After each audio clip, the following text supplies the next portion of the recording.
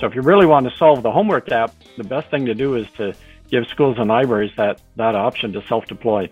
Welcome to episode 464 of the Community Broadband Bits podcast. This is Rye Marketilio McCracken here at the Institute for Local Self-Reliance. Today, Christopher talks with John Windhausen, Executive Director of the Schools, Health, Libraries, and Broadband Coalition, as well as the nonprofit's Communications Manager, Alicia Johnson. Shelby, as it's called, has worked to advocate for to and through broadband infrastructure, not only to connect community anchor institutions, but to facilitate connections through those communities as a way to bring better connectivity to communities as a whole. John and Alicia cover the wide array of specific projects Shelby has going on, from work on the Emergency Connectivity Fund to telehealth efforts to making sure community anchor institutions show up on broadband maps, as well as the larger picture efforts they participate in, including encouraging anchor institutions to cooperate and collaborate, and the future of Spectrum and its role in expanding wireless networks across the country. Now here's Christopher talking with John and Alicia. Welcome to another episode of the Community Broadband Bits podcast. I'm Christopher Mitchell at the Institute for Local Self-Reliance in St. Paul, Minnesota. And today I'm speaking with a wonderful organization with the executive director, John Windhausen from Shelby, the Schools, Hospitals, and Libraries Broadband Coalition. Welcome to the show, John. Thanks, Chris. It's great to be here. And we also have Alicia Johnson, the communications manager from Shelby. Welcome. Hi, thanks for having us. Yes, this is something I wanted to do in 2019, and then we just never got around to it. And lo and behold, we're going to have, unfortunately, some of the same things we would have talked about then, but we can talk about progress we've made since and what we're still working on. But for people who weren't there at the founding, what is the Schools, Hospitals, and Library Broadband Coalition? What is that?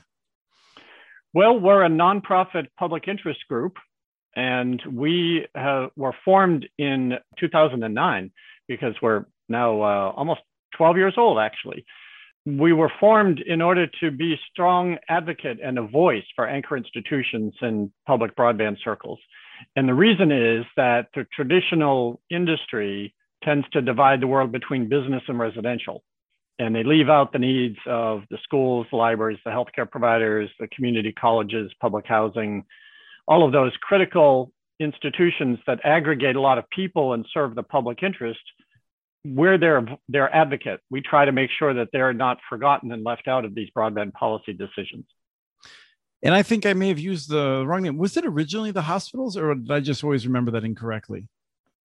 We're actually Schools, Health, and Libraries Broadband Coalition. So we focus on not just hospitals, but also a lot of those rural health clinics that especially need broadband. And we've seen through this COVID pandemic why getting broadband to those health clinics is so vitally important. Yes, I want to make sure I got that right. Was it hospitals in 2009, or was it health then too? And I've just always gotten it wrong. It's always in our name. It's always been health. Well, there you go. I should just pay more attention. It includes hospitals and health clinics and anyone providing telemedicine. Cool. Yeah. No, I think the organization in my mind was also. It was instrumental because that was the time when the federal government was going to try to figure out how to improve connectivity to these community anchors. And there was no one really that was ready to step up. There's organizations that do great work in each of these fields, but there was a need for an organization like yours to sort of centralize that message with a focus on broadband for all of them. Well, that's exactly right. I mean, the American Library Association does a great job for libraries, and COSN and CETA do a great job for schools and others for health, but nobody really brings those sectors together. And with the private sector industry and state broadband officials, consultants, so we try to be that kind of melting pot that brings all of these different diverse sectors together to figure out common sense solutions to these broadband problems. Now, let me ask Alicia, what does that actually mean? So if I ask you, all right, so I understand the reason for Shelby's existence. What does it actually do on a regular basis? Well, we're taking a look at the various funding opportunities, the various broadband policy talk from the FCC, the White House, and Congress. And we're reminding them, hey, I see you're talking about residents. I see you're talking about businesses.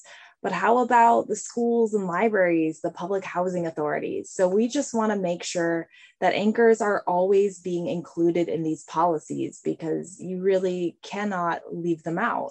They are the cornerstones of any healthy community. And it's just vital in this 21st century for them to have broadband access. So we try to make sure that the people who are making broadband access happen don't forget about these important institutions. I think one of the ways that you do that very well, specifically, John, when we're at conferences and the focus is just acting as though the world is filled solely with residents and businesses, you will often stand up and remind people, we have these institutions that are an important part of our lives that we really need to also consider in this work. So I think y'all do a good job of that. Let me know, what are your like key priorities right now that you're working on? Well, I'd be happy to talk about that. Let me just provide one additional framing reference point so that the audience understands where we're coming from. So we have a little turn of phrase, which we call to and through. So our mission is to build broadband, not just to the anchor institutions, but have that be open to interconnection so that it can also be used as a jumping off point to serve the residential consumers around them. So that's what also makes us a little bit different from a lot of other groups that are just focused on the school building or the health building. We actually want everybody to have broadband, the anchor institution and the residential consumers. So we care very much about extending high-speed broadband to homes as well, and also making that affordable. For instance, with rural healthcare, we're big supporters of the FCC's rural healthcare program. And we were doing this work before the pandemic, but now it's even more important that we've gone through that. But the program is desperately underfunded. It's the smallest of the 4 Universal Service Fund programs that the FCC administers. And unfortunately, it should be treated equally with E-rate. But right now, E-rate gets about 5 times more funding than the rural healthcare program does. And that's nothing against E-rate. We're strong supporters of E-rate too, but it does show the disparity in funding that we are trying to equalize. So we are working with the FCC to improve the processing delays with rural healthcare applicants. We're also sponsoring legislation in Congress that would provide an additional $2 billion to supplement the FCC's rural healthcare program. So those are a couple of things that we can do, but our big initiative lately has been the Emergency Connectivity Fund that Congress passed, that $7 billion. That's also a big initiative of ours that we strongly support. And I'll let Alicia talk about that because she just managed this fabulous workshop last week. Well, I can't take full credit, of course. John did a wonderful job putting together the program. And what really made it possible is that we had over 20 different speakers, many of whom were experts in E-rate. And then we also had some of the policymakers engaged in making the Emergency Connectivity Fund happen. So we're really hoping to see schools and libraries make the most of this opportunity because it's really historic. And I don't know if you've discussed it on here before, Chris, but never before has there been such funding allocated for schools and libraries to connect the communities they serve off campus. And so it's just a very exciting opportunity and something that Shelby has really been driving for ever since the pandemic began. And even before that, when in, I believe, 2016, a school district filed a petition to try to connect its students at home in Boulder, Colorado. We've been trying to push for opportunities like that because the schools and libraries and other anchors are really in the best position to help connect their communities and those without internet at home. And as we've heard our wonderful acting chairwoman, Rosenworcel, say, you cannot do your homework without internet in this era. And especially since the pandemic began, you can't do much at all without internet. And so we're really glad to see the FCC has begun this opportunity with the Emergency Connectivity Fund. But of course, it's a ton of new rules, and there's some items that we'd like some clarification on, just to make sure that everybody's able to obtain this funding and use it in the right way, and not go against the FCC's wishes. Yeah, John, if you want to provide a little bit of insight into that, I would be interested. I've been deeply disappointed in some of the rules. I think clearly you've had a lot of ideas for policy improvements that I think weren't taken up by the FCC, which has we live in a world in which the FCC doesn't want to tell someone that they don't get any piece of the loaf. So unfortunately, some of your good ideas were not embraced, ones that I shared with you. But what clarifications are there out there that you'd like to address? Well, that's right, Chris. We were a little disappointed that the ECF rules didn't make it easy for schools and libraries to deploy their own wireless networks. And I know that's an issue that you've been working on, and we've been working on too. The advantages of CBRS spectrum are just tremendous. And what we found is that schools are increasingly looking at deploying their own private LTE networks. And as Alicia said, Boulder Valley, Colorado started this trend even before CBRS came on by putting a contracting with a wireless internet service provider. And they agreed to put antennas on the roof of the building, of the school building, and broadcast out wireless internet service. And they made it available for free to low-income consumers, which we just thought was a fabulous opportunity. And the company, the WISP, was willing to do that because they were getting free access to the school building infrastructure. And fiber. Yeah. Yeah, because they built the fiber without using E-rate dollars. Exactly, that's right. So we really want to, this is very consistent with our to and through mission. And so we really see this as a great opportunity to foster this kind of technological approach that can often be more efficient and more cost effective or cheaper than some of the incumbent providers. But unfortunately, the congressional legislation that created the ECF program really focused on funding hotspots and cable modem services, which are the two primary technologies used by the incumbents. And when we talked to Capitol Hill to say, look, could you loosen that up to give schools more authority? The Hill folks said, well, we'll leave that to the FCC to figure out. And then when we went to the FCC to say, can you make that more liberal for schools and libraries? They said, well, Congress didn't tell us to do that, so we're not authorized to do that. Well, I think they are authorized to do that. And but it was unfortunate that Congress wasn't more clear. But anyway, if there's more funding coming down the pike, we hope that more funding flexibility is made available. Right now, the rules say you can only self-deploy if there's no other commercial provider in that market. But that's hard for schools and libraries to know if there's another provider. The providers often exaggerate where they provide service and claim that they provide service when they actually don't, or the speeds aren't good enough, or it's too expensive. So there are a lot of reasons why a school or library could do this on their own and really connect a lot more students. So if you really want to solve the homework gap, the best thing to do is to give schools and libraries that option to self-deploy.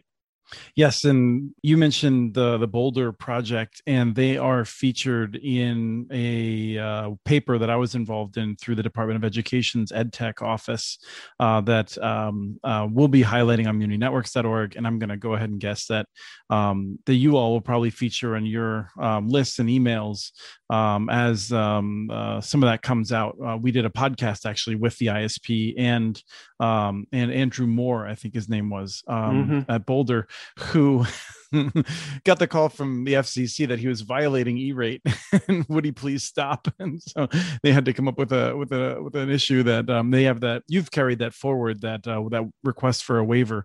But there's for people who are really interested in more information on this, like whether you look at where this podcast is posted or just pay attention to my work or Shelby's work, you'll find more information about that in coming weeks, I think. Alicia, did you want to add anything to that? Another really enticing part about schools and libraries deploying their own networks as opposed to just hotspot renting is that that's a solution that will outlast the pandemic, because there are areas where hotspots aren't going to cut it. And we've talked to a number of school districts and libraries about their problems trying to connect their residents. And the number one thing we hear is, I don't want to get started on hotspots. The hotspots have been a nightmare. So it's great for some areas. It's going to work wonderfully for some people in some regions, but in other areas, a hotspot's completely useless. And I think anyone listening to this podcast is going to be aware of that, but it's something that the FCC didn't hear us on. And that was unfortunate, because even prior to the pandemic, the chair of the FCC, Rosenworcel, has been a big advocate for closing the homework gap. And so we'd really hoped that this ECF would be a good opportunity to address the homework gap issue beyond just the current crisis. And another issue that we've heard about is the document retention requirements for libraries. We understand that libraries are being asked to retain documentation of patrons who are borrowing hotspots and other devices for, I believe, 10 years after that device has been returned. And that's not something that libraries do. In fact, what library representatives have told us is that it goes against the very creed of the library mission. And so we do worry that if the FCC doesn't do something to address that concern, that it will discourage eligible libraries from applying for funding, because they're going to put those principles of library service over this funding. Yes. And frankly, I mean, just the libraries are very focused. And we know this for those of us who lived through the Patriot Act in the beginning of that, like they are a mountain when it comes to protecting the privacy of their patrons. And so I would not want to encourage them to just not participate, which I would guess many of them will choose to do.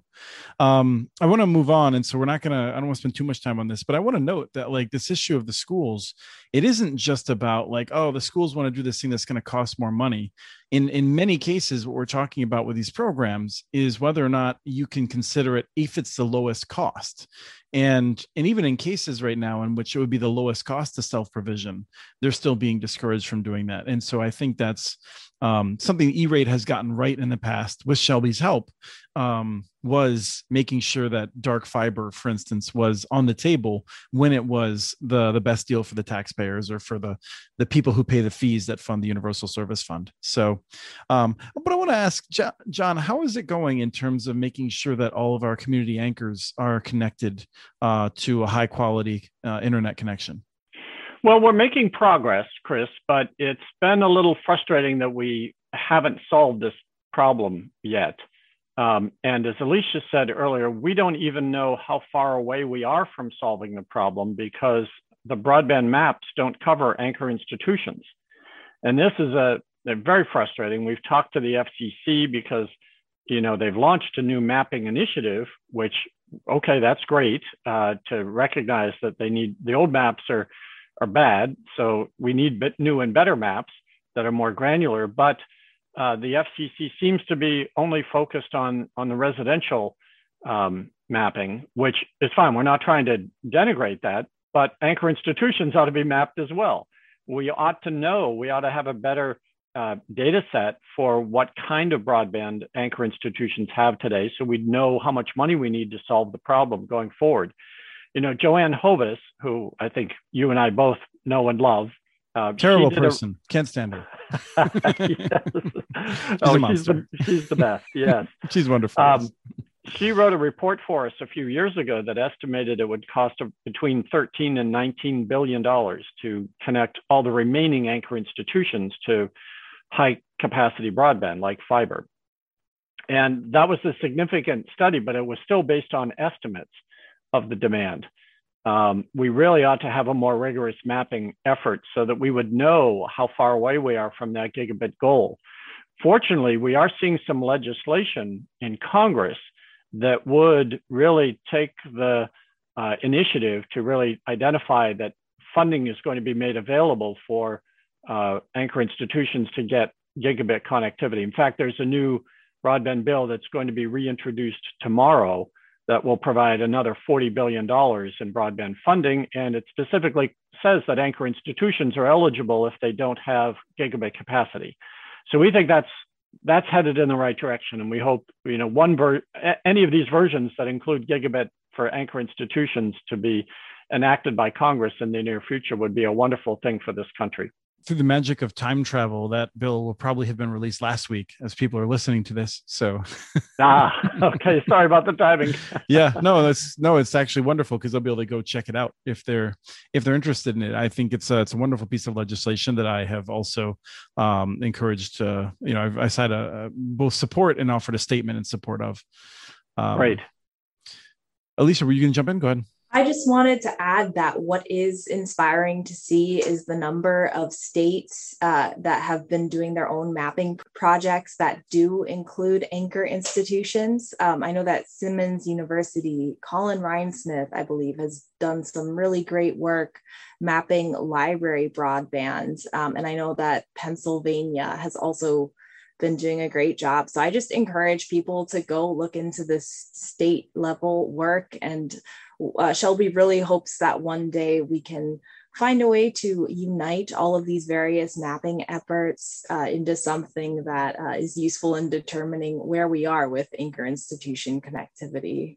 Yes, I've come around to the idea that probably it would be best if we had a coalition of states and organizations like yours, mine, and some of the others that actually developed a map that became kind of the authoritative map, because I do not trust the federal government to get it right. And I'm a little bit worried about states going off in different directions. And I felt like maybe if we could get a critical mass of states uniting behind something that had some rigor and really covered all of these different problems that we're seeing regularly, that would probably be a good solution. And then it would also be a little bit insulated from the world of the federal government, which isn't always easy for doing mashups and things like that. But we would have an incentive to try to help others extend it and things like that. Mm.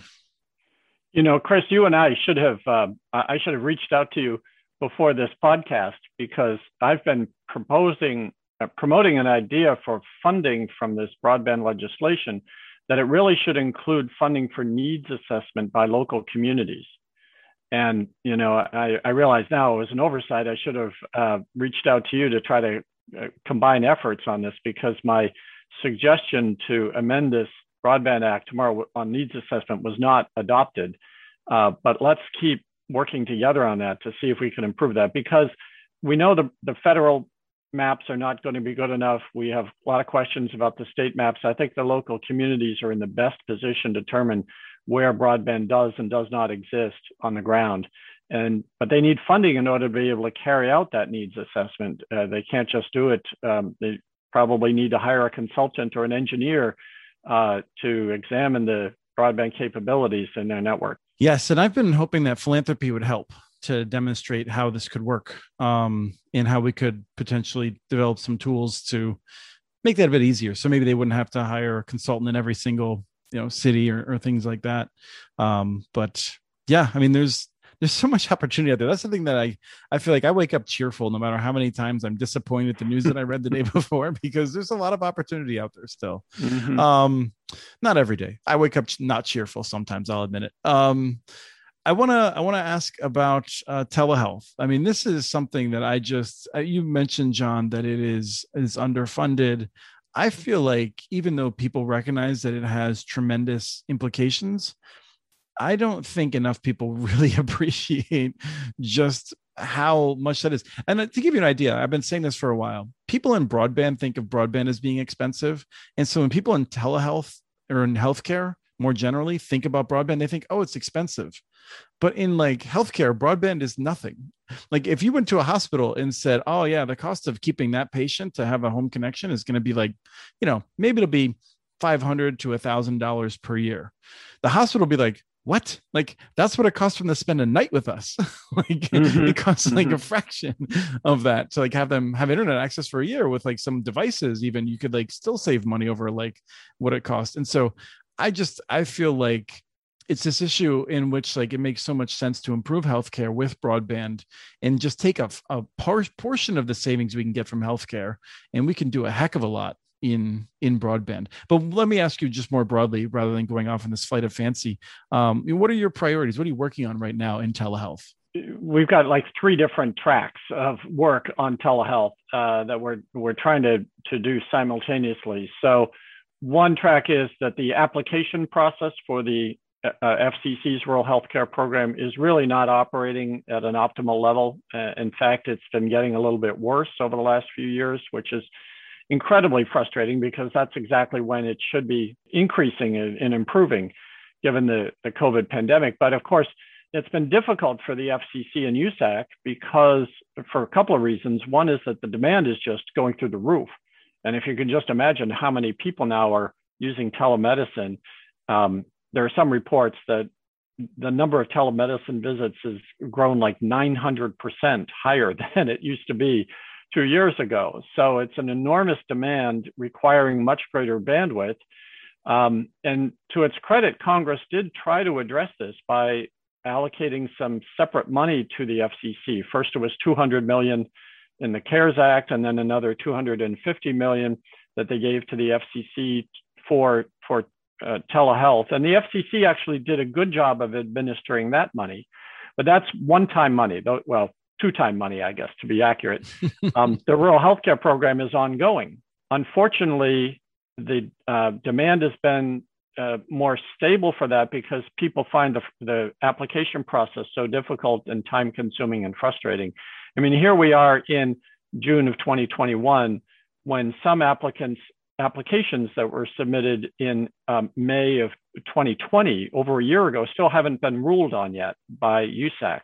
So that really discourages participation in the program. So we're working with the FCC and USAC to improve the application processing times. We're also working with Congress to appropriate that $2 billion in additional funding that I mentioned earlier. And then third, we're also working with the FCC, talking to the FCC about how to improve the rural urban database that is used to calculate the rural discount for rural healthcare operators that operate in the telecommunications program. So there's multiple fronts that we're working on, but it's all towards the same goal of upgrading the bandwidth available for these rural health clinics. And oftentimes the best way to get them higher quality medical care or telemedicine is to connect those rural health clinics to the urban hospitals so they can exchange information, electronic medical records more cleanly. But right now we hear examples where a rural health clinic can't exchange medical records and do electronic monitoring of patient care at the same time because they just don't have enough broadband capabilities. So that's really limiting the quality of healthcare, especially for rural communities where people are older, they're sicker, and they have less income in rural markets. So that's where it's really needed. Not to mention that those areas also are the ones without hospitals. And so that health clinic, it's the only resource for these people in this area. And I don't know if you're interested in exploring the COVID-19 telehealth program, but there was some disappointment in the way that the funds from that were dispersed for the CARES Act, from the CARES Act specifically. Like, for example, the states that received the most funding correlated with the COVID-19 outbreaks, which of course it makes sense when you think about it. But the thing is that meant that the funding went to areas where there actually was less need for broadband funding. And the sparse areas like Alaska, which is notorious for its tricky healthcare situation, given how rural it is and how much more expensive broadband is there, Alaska did not get anything. So there was just some disparities there that were really disconcerting, and we're hopeful that that was a learning experience. Yes, I was expecting you to say they did not get as much as it should have. Not it got nothing.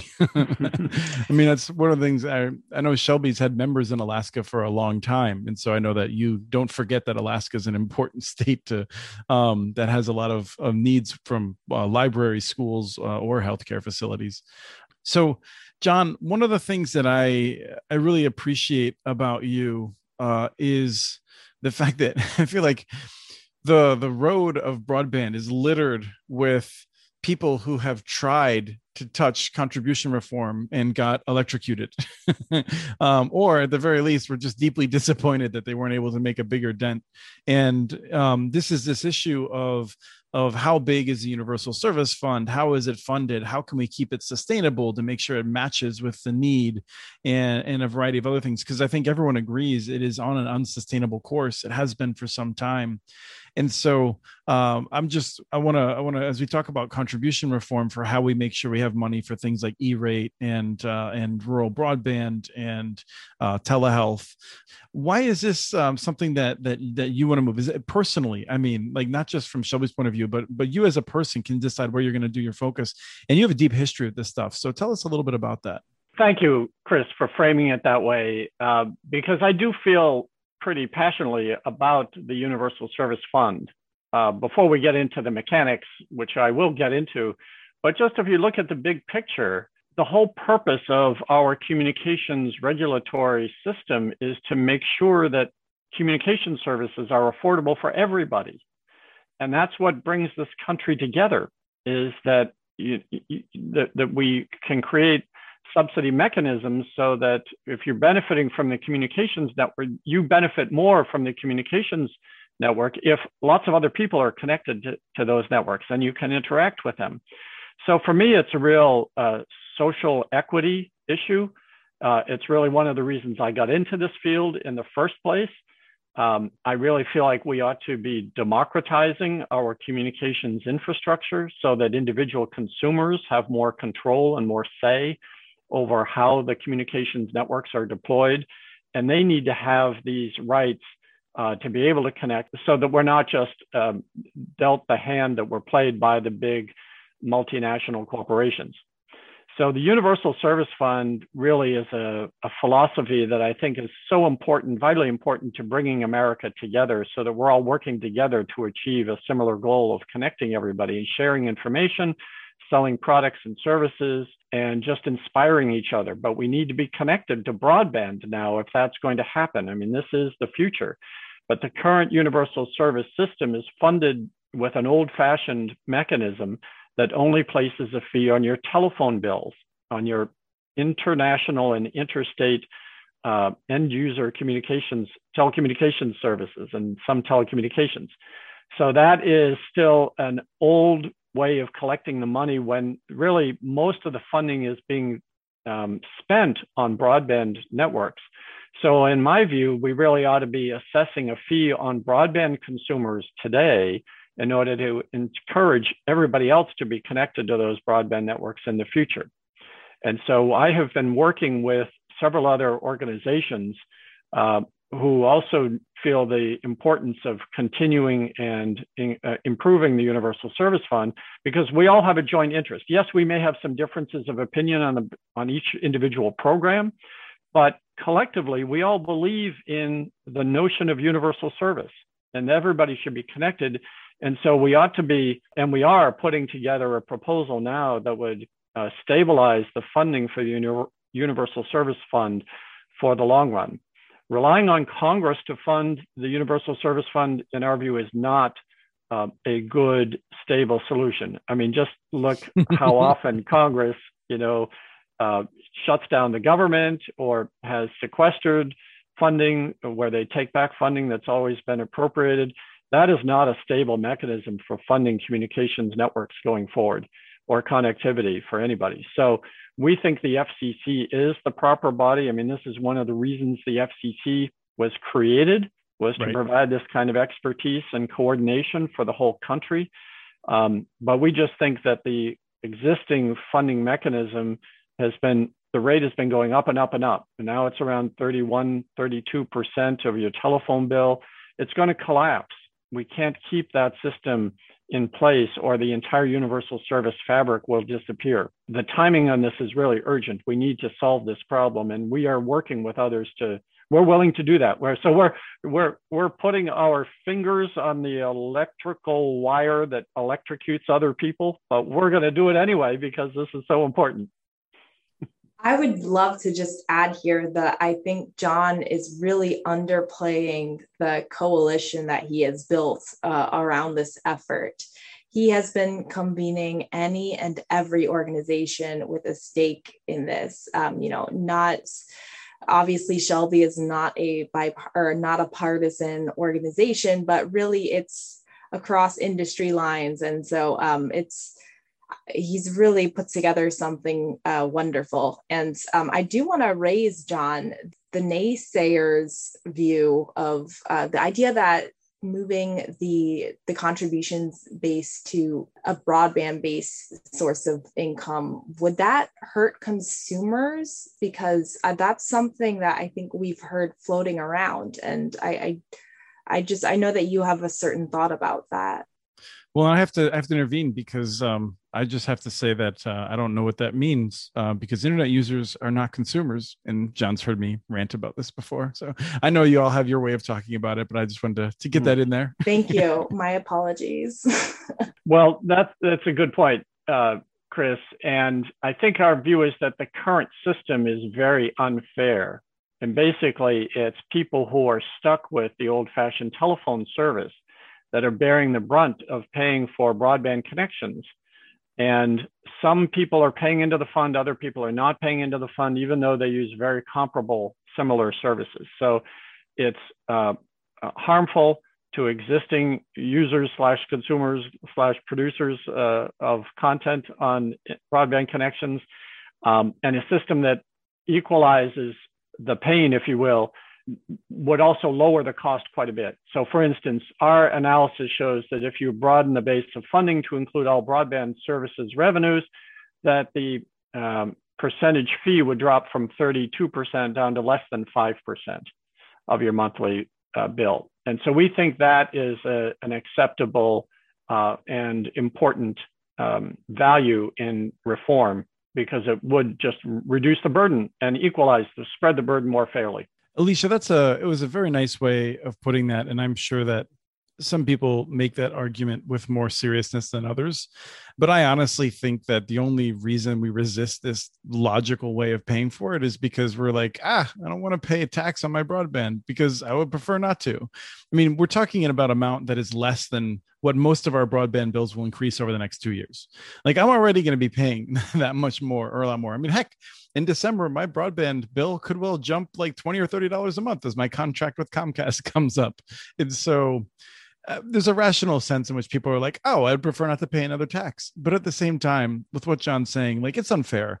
And it's unfair for a variety of reasons. It totally distorts the market. I mean, like, companies pick and choose technologies based on not necessarily what's best for their network, but based on whether or not they can avoid paying a tax. And that's just bad policy. So we really need to fix this. And I honestly think that the arguments that are against it are often made in, I think, bad faith. But the simple fact is it's still very hard to change a system like this. So I think John is a perfect person to be working forward on it, because if it was someone like me, people would be like, we're not going to trust Chris. But like, everyone trusts John. So. He yelled at me for using consumers incorrectly. I'm not going to trust Chris. I do that often. Well, this is good. And I do think it is very important that we have this mechanism for universal service in that it is right-sized. We all know that Lifeline wasn't getting the job done, and we really need to fix all aspects of the universal service and make sure it can be funded well into the future. It'd be nice if we could just tax Facebook solely to pay for it, but I don't think that's going to happen, no matter how politically popular it would be in DC. So I welcome a serious discussion that Shelby's putting forward. Well, that's the thing. I mean, we're looking for realistic solutions that the FCC can adopt under its existing authority. Trying to go after Facebook and Twitter and Google and the other platform companies, as Commissioner Carr has recently suggested, that would take an act of Congress. Mm-hmm. Those platform companies will fight that to the death. So that is not a likely and realistic solution. So we're looking at solutions that the FCC could do under its current authority. Wonderful. Well, there's a lot of other things that you're working on. We'd love to have you back and talk more about some of these in depth. But thank you so much for your time today, and good luck with all this work. Thank you. Well, thank you, Chris. It's a great pleasure to be here with you, and look forward to continuing to work together with you. That was Christopher talking with John Windhausen and Alicia Johnson. We have transcripts for this and other podcasts available at muninetworks.org/broadbandbits. Email us at podcast@muninetworks.org with your ideas for the show. Follow Chris on Twitter. His handle is @CommunityNets. Follow muninetworks.org stories on Twitter. The handle's @muninetworks. Subscribe to this and other podcasts from ILSR, including Building Local Power, Local Energy Rules, and the Composting for Community podcast. You can access them anywhere you get your podcasts. You can catch the latest important research from all of our initiatives if you subscribe to our monthly newsletter at ilsr.org. While you're there, please take a moment to donate.